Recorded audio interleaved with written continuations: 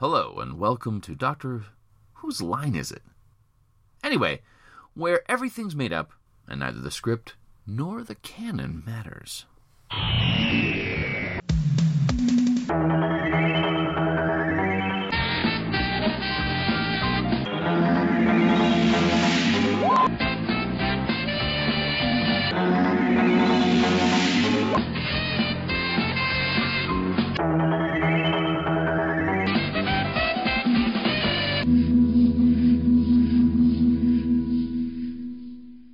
Hello listeners, and welcome back to Doctor Whose Line Is It?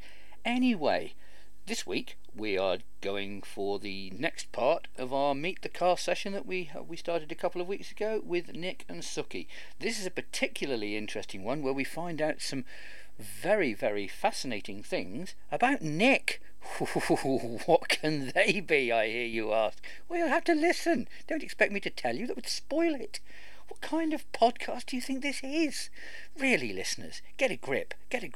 Anyway, over to me to continue what we started last time. Enjoy it. So, Suki, you mentioned that obviously you'd come on to our podcast and become part of the team, maybe slightly inadvertently. But when did you start listening to Doctor Whose Line Is It anyway? Were you aware of it from the start, or did you come to it partway through? I wasn't aware. I'm pretty sure you know that I wasn't aware of it from the start, and I'd come onto it as soon as you got me onto an episode. I started down, or it might have been just before. I started downloading from the beginning, and I started listening. So I was listening to it probably about just either soon after or just before I came onto it proper. I started downloading the episodes from the beginning and started listening to them one by one. And, I seem to recall your first episode was episode number 100, was it not? Was it not yes, Jodie's first story, the woman who fell to Earth?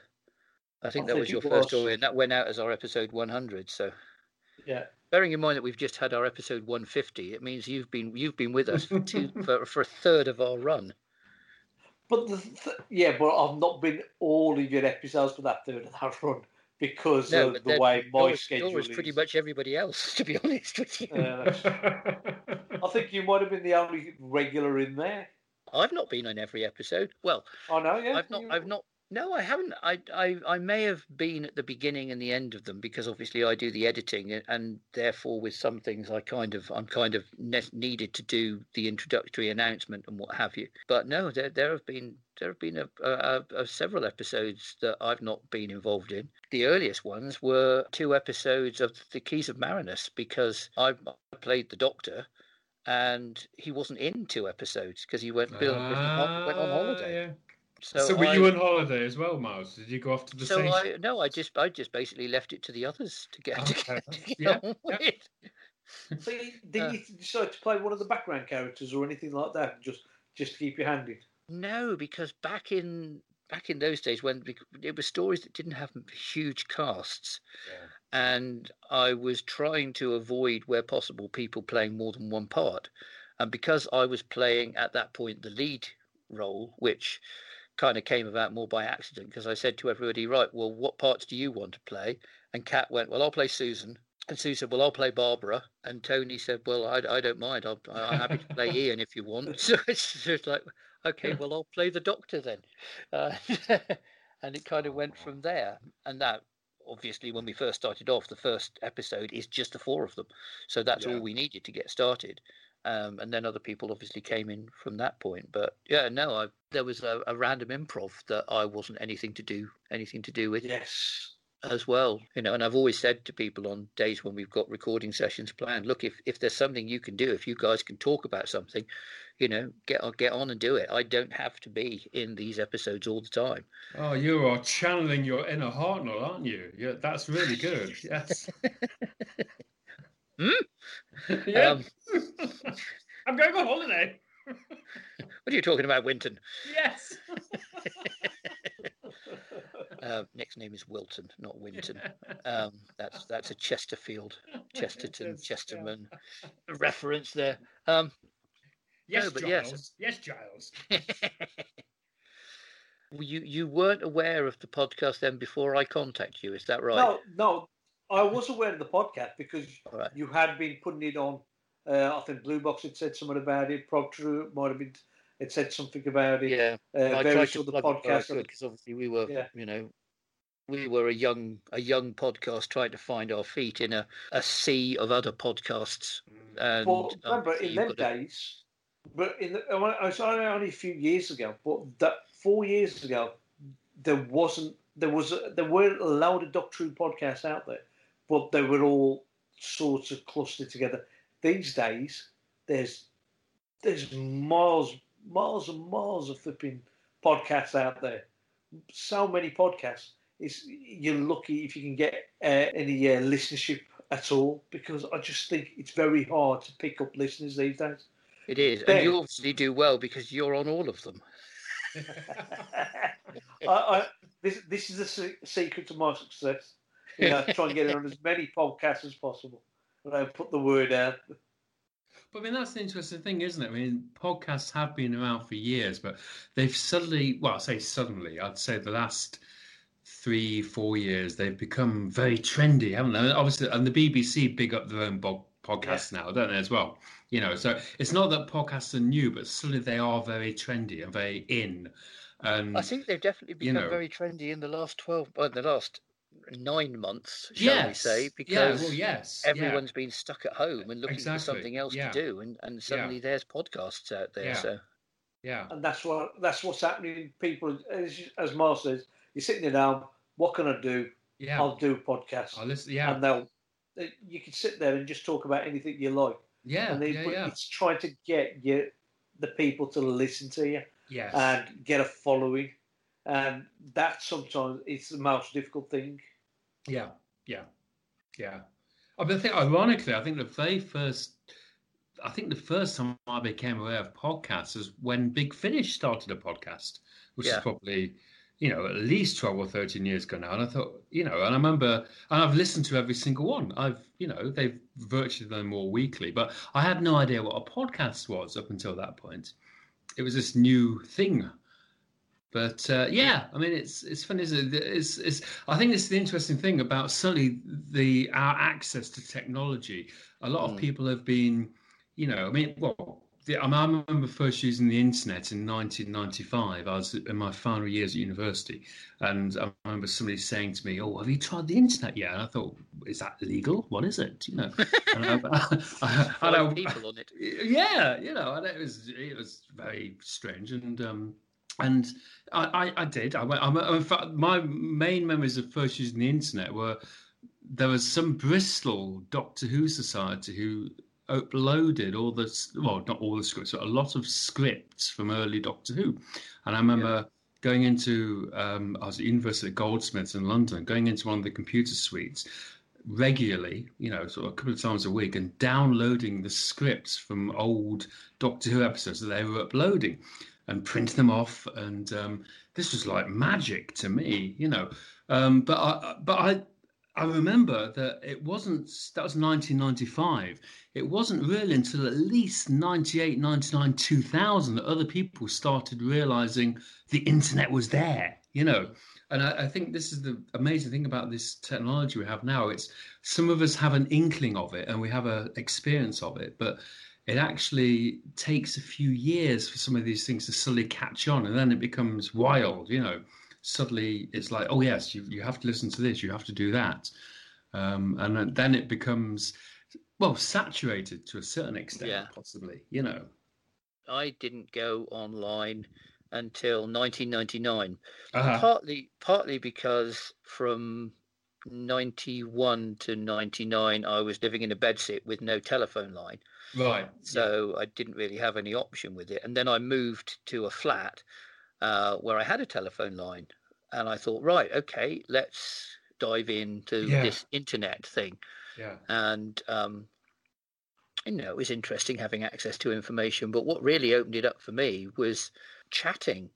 I had a chat program, and it had a random chat basis, which is weird, really. It's the equivalent of walking, blindfolding yourself, walking into a street taking the blindfold off, walking up to a random house, knocking on the door and going, "Hello, would you like to talk?" And this is basically what I was doing, but on a global scale. I had one night where I talked to somebody in Denmark, somebody in Russia, somebody in America, somebody in Australia, and I thought I've been around the world in a night. This is bizarre. Then the phone bill came in because I was on dial-up, and I realised I'd spent 70 quid. But yeah, that's kind of what started it for me, and it's been one of the constant fascinations with doing what we're doing right now. But particularly with Doctor Who's Line, because unlike several other podcasts, not all of them obviously, but certainly a few of them, where they tend to be from people from within the same country or within the same area, and in some instances, in the same room, we are properly international. And I wanted to have that. I wanted to have a mix of different voices and cultures and backgrounds and things. So we've got people from the States, we've got people from Canada, we've got people from the UK. I would have loved to have got a regular Australian contributor on, or maybe somebody from, South Africa or some other part of the world. You want to be the moon base of podcasts. Yes.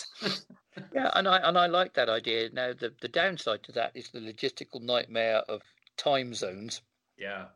Which has been one of our problems, and one of the reasons why we've never been able to set up a proper scheduled recording system, because we've got people from different parts of the world, and you get that time when the clocks change, when they change for one country, not for another, and that's problematical. But we've done it and it works. And the idea that we can be watching the same story and acting, improvising parts in the same story from multiple different parts around the globe, I still find absolutely incredible that we are even able to do that. And yes, okay, it takes a bit of editing, quite a bit of editing, to get it together. But you listen to it afterwards, and you wouldn't know that we're not in the same room. You wouldn't know that some of it isn't scripted, and it isn't. But you actually wouldn't know that some of this is done the way that it's done. And I think that's a testament to the people who've got involved with it, and the level that they've thrown themselves into it. Your two selves included.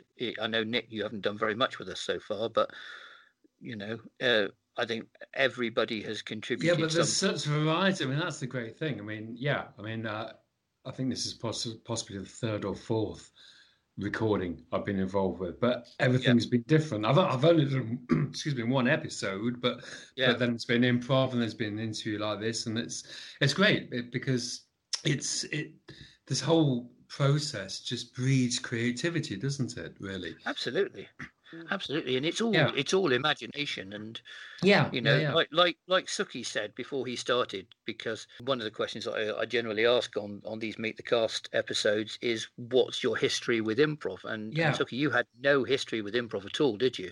Absolutely not. I just come in for a laugh, right, and just do the odd episode.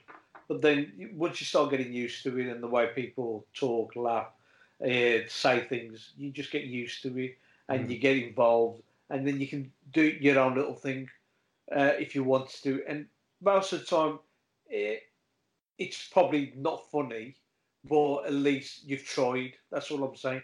And I've tried a number of times. Some of it's funny, some of it ain't. But that's the way it is. That's the case with all improv. You look at, I think a classic example when it comes to this kind of thing, and this isn't necessarily improv, but Monty Python.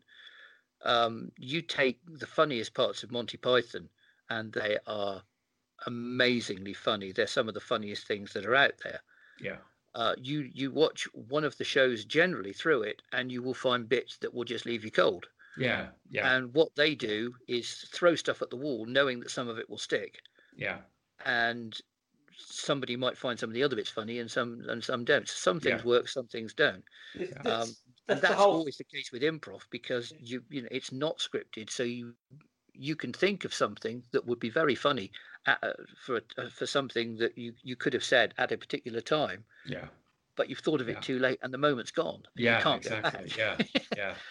Whereas sometimes you just fall into something and say exactly the right thing at the right time, and it's the thing that's the highlight of the episode, and that can happen to any one of us at any point all the way through it. And I think everybody's had that moment where they've come up with some absolute gold, even if it's only one or two bits in several episodes, but it's still, those are the bits that shine through, and those are the bits that people remember. And that's what makes it exciting. It's just making it fit together and not having silence. Yeah, definitely. Yeah. As we sit here in silence for the few seconds there. The problem that we have more is too many people speaking at the same time. When you've got, which obviously, if it depends on the scene, if you've got a scene with only two people in it, then that tends to be more structured. You get a scene with a lot of people in it, or even if it's only two people talking, but there's other people who are in the cast who are in the background, because it's better to have somebody saying something than to have nobody saying anything. Yeah. It's good that people in the background say things, even if they're talking across other people, because I can pick and choose which bits I can keep in, or take out, or move around even. So it could be, one of the main cast says something at the same time somebody in the background. Somebody in the background is saying something that's funnier. The something that the main person has said can be moved to a different point when maybe they weren't saying something because they dried up fractionally. I can move that to there. It still fits. It works, and that helps. That keeps everything together. Yeah. It's got to be said that the biggest part by a huge way of what we do is the editing. It takes so long, mainly because with our main episodes it's syncing things up, and then adding the sound effects and the music and things like that, and getting those in the right places. If I just kept it as the straight improv without anything else, I would save myself an awful lot of work. This is it. You said earlier on, it's everybody's involved in getting all this done. But most of us that are on the improv episodes, we're only there for about an hour and a half, maybe 2 hours max, right? Whereas Miles has to do all the editing, and he might be there for an episode. One episode might take about 10 hours just to get finished. Oh, and then he's got another episode that short of 10 hours. Nowhere near that short of Well, I'm just picking a number out at random. Yeah, I'll give you an example. We recorded our charity special episode that we did, that went out in July. We recorded that in May, and it took me 2 months of work to get that to a level where it was ready, because apart from anything else, there were so many different cameos and things in it, which not just from the celebrities but from other podcasters and the like, Suki included, where these were just things like, with the Judoon, where all the Judoon basically were saying, "Oh yes, boss," mostly. So I got various people just to say "yes, boss," and then I would have to insert them into times, but had to make them fit. So I had to get all these things, compile them into a usable format, tweak the effects so that they were all sounding like "yes, boss" rather than "yes, boss." Put them in the right places, and then make sure that they were synced up to the episode as well. And that's just one little bit. But isn't it incredible you can do that at home now? I mean, absolutely. That's the amazing thing. I mean, going back to talk about things like Python, if the comedy, satire, whatever of the 60s and 70s has had the technology that we have now, how explosive could that have been? Even more explosive, you know what I mean? I think it's amazing what we can do just as individuals in our own time, in our own spaces. It's incredible, isn't it? Really, when you think you can do that, Miles, you have the capability, the technology to do that. That's incredible. I tell you what would really make things easier would be if there was a time code on the episode as it's being shown, Okay. so that when I see that a sound effect has to go in, Mm-hmm. that I can know where the time code is for it. Yeah. Even if it's a case of stopping and starting the episode and running right the way through it and thinking, right, this is exactly the point where I have that in, because then I could just put everything in. The sound effects would automatically be in the right place all the way through, and I wouldn't have to keep replaying the episode over and over and over again and going, right, I have to move this forwards by 0.15 of a second, or this one backwards by 0.3 of a second. Yeah. And that's guesswork. And then playing it again. Oh yeah, I got that right. Oh no, that's not quite right. I need to move that backwards a bit or forwards a bit. So each individual episode, to get everything synced up, generally has to be played through 10, 11 times, 12 times sometimes. And Judoon was an hour episode basically. So that's 12 hours of literally, that's just the playing the episode through. And checking things. Then after that, it's the time spent going over, back over, and moving stuff and what have you. So it does take an awfully long time. And despite the end announcement of all of these episodes going, and if anybody fancies doing some editing as well, then that would be really helpful, because if somebody else could just take some of that pressure, well, begging for the help, begging for the help, because it's one of the things at the moment that's stopping the episodes going out more regularly, is that it takes me so long to get through them, and I don't have the time that I had when I was doing my previous job, when I was starting later in the morning and still getting home at a respectable time before my wife gets home. So I had maybe an hour before she got home where I could do some work on something, and I had an hour before I went to work where I could do something. So I had 2 hours a day that I could do things, as well as outside of the weekends as well. Whereas now I'm just not getting the time to do it, which isn't an absolute disaster, because we've been struggling to record things recently. But, so thanks everybody for listening to the final episode of Dr. Who's Line. Is it anyway? The final episode of the podcast is a meet the cast that you're never going to hear again.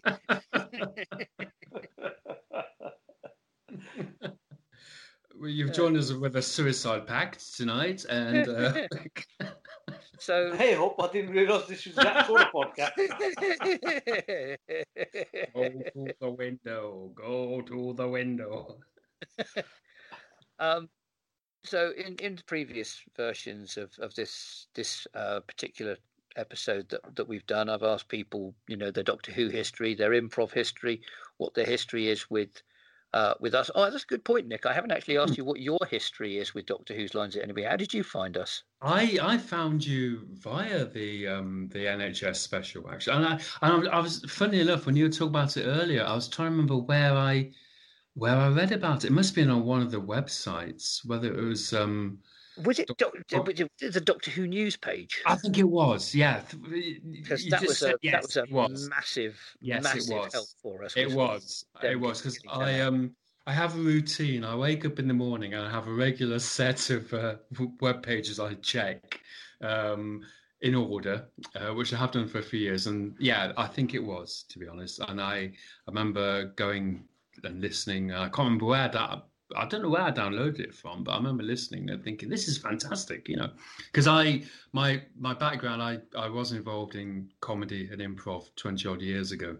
And I took a show to Edinburgh, and I did as part of a sketch show. And my two claims to fame are I gave Russell Brand and Miranda Hart jobs. And what's happened to them now, hey? No, I was back in the my first acting gig. I was a vampire at the London Dungeon back in the mid-90s, and then I progressed to doing a bit of comedy, improv, sketch show type stuff. And a group of us took a show to Edinburgh, which was on the back of a regular fortnightly show we used to do at a pub in Leicester Square. And we do a 2 or 3 hour show the pub would let us have the venue for free, providing we had 2 or 3 breaks in the middle where, you know, people had to go to the bar and buy stuff. And to keep the 2 or 3 hours going, we get other acts in. So we had Russell, who was then part of a double act with Carl Theobald. He's been in Green Ring. Russell Brand and Carl Theobald were a double act for a long time. And then we had Miranda Hart, who was part of a double act with a girl called Charity Trim, and they were the Orange Girls. And we gave them work. We get them in every few weeks to sort of back us up, you know.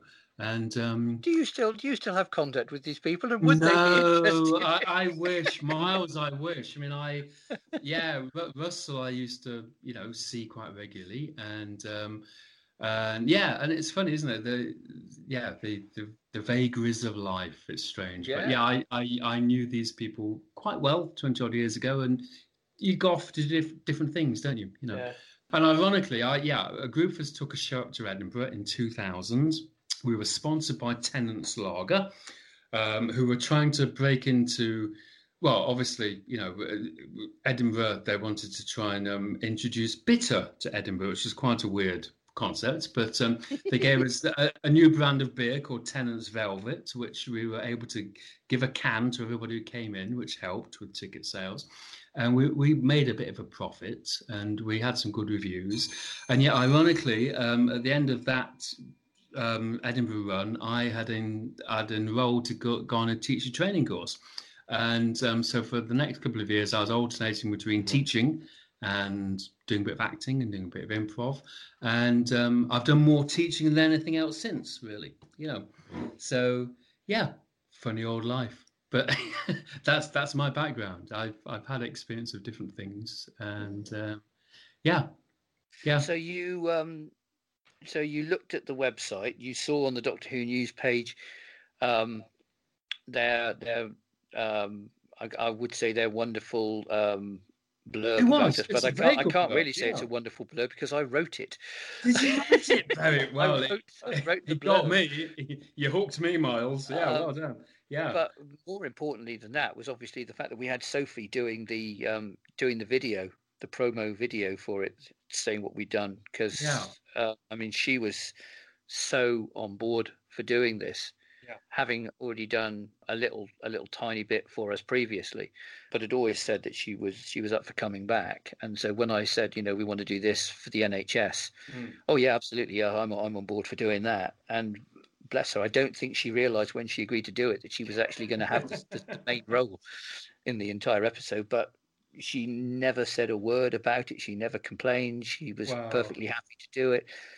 She was happy to do the video afterwards and what have you. And and that obviously, you know, if you could have just had the report on the website, but having the report with the video as well, I'm sure that did get a fair percentage of our listeners, because we've had 5, 6, 7 times the level of interest in that story than our normal stuff.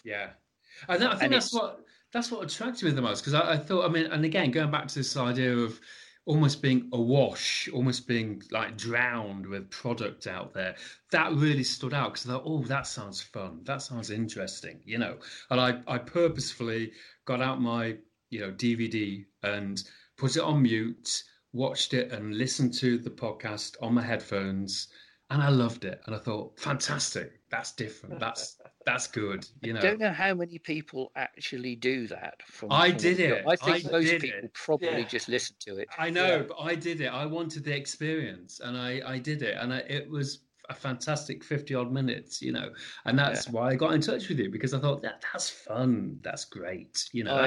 That's different. Yeah, I do think that it will be really helpful to know how many people actually do that, because well, maybe just me, but with the editing, virtually all the editing is done to make the soundtrack match up to the video. It was perfect. It was perfect. I well, trust me.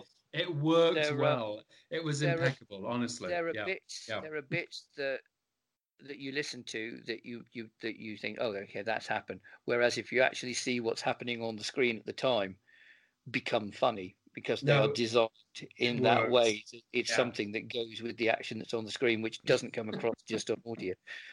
But I think that the effects and everything do still enhance the audio. But sometimes they must be confusing for people who can't see what's going on. Well, and I think it is. A couple of the comments that people have left, and we haven't had many comments, but a couple of the comments that people have left on iTunes, stroke Apple Podcasts, have been along the lines of, I had no idea what was going on, and I thought, well, yes, okay, part of that's because what we're doing is nonsense, but a part of it is probably because you haven't watched the episode. Exactly. The same sense. Yeah. You know, you're trying to face a load of noises as to what you think is happening, as opposed to what you're actually seeing. Yeah, you've got to invest in it. I mean, come on, if you're going to do it, do it. You know. I mean, the beauty of podcasts generally, I think, is that, you know, like you said, you can stick it on when you're going for a walk, or when you're driving, or whilst you're working, sometimes even, you know, or, you know, you can lay in bed and listen to something like that when you're settling down to sleep or what have you. You can't do that if you have to watch something at the same time. No.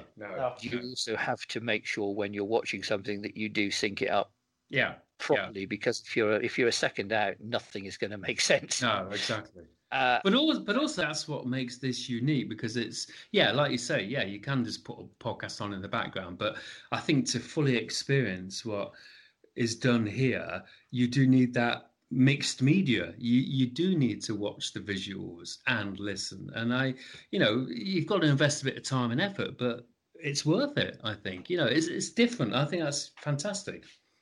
Yeah, I mean, I've always thought that what we have to do is to come up with something that can just be listened to. And I think having a knowledge of the episodes definitely helps if you've got that. But you can listen to some of the stuff that we do, and it does still come across. And that's important, because if it didn't, I don't think we'd have an audience at all. No. Because people just wouldn't understand anything. It would just be anarchic nonsense that made no sense, and they'd lose patience with it. And you need to appeal to the blind market as well, obviously. You know, I mean, this is it. This is potentially most of our audience, because God knows, you know, I've got a face for radio. Have you tried the RNIB? The RNIB could possibly handle this podcast as well, Miles. You know, I mean, take away the visuals, just go for audio only. You know. Yeah, like I said, it would save me an awful lot of editing time. Exactly. That was it. But there is a. I tell you what, when you do that final edit and you're playing it through in the final, not even necessarily the final edit, but the sync, just checking it. Yeah. And you're playing it through, and all the sounds are happening at the right time. You know, someone turns their head, and you get that noise. And you yes, you know, or you know, somebody knocks on a door and I've put the doorbell sound in, which is something that you don't get the benefit of on audio. Or they ring the doorbell and I've put a knock sound. I always put the reverse thing in for that, or a lot of the time anyway. Just you know, seeing it match up so that it's how it should be. I put it akin in a way to doing a jigsaw puzzle. And when you start doing a jigsaw puzzle, you know, 1,000 pieces or 2,000 pieces or whatever, and it's all just scattered in front of you in a mess. And you think, oh my God, this is going to take forever.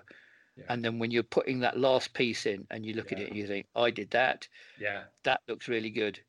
It's kind of similar to that, you know, in hoping that it's come out in a format that people like, that people find funny. And I think there's something funny in every episode that we've done.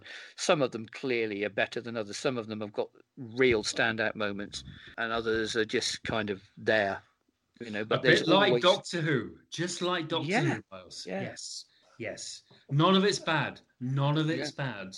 No. It's all beautiful. Some is more beautiful than others. Indeed. That's the thing. That's the beauty. Indeed. Yes. Well said, Nick. Yes.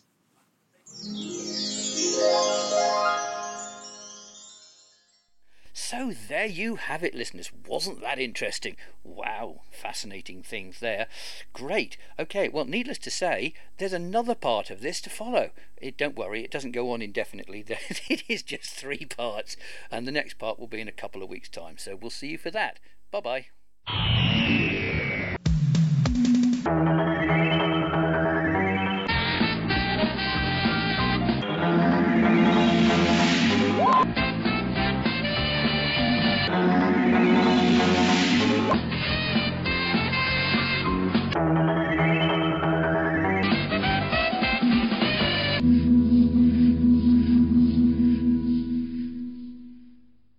Thank you for listening to Doctor Whose Line Is It Anyway?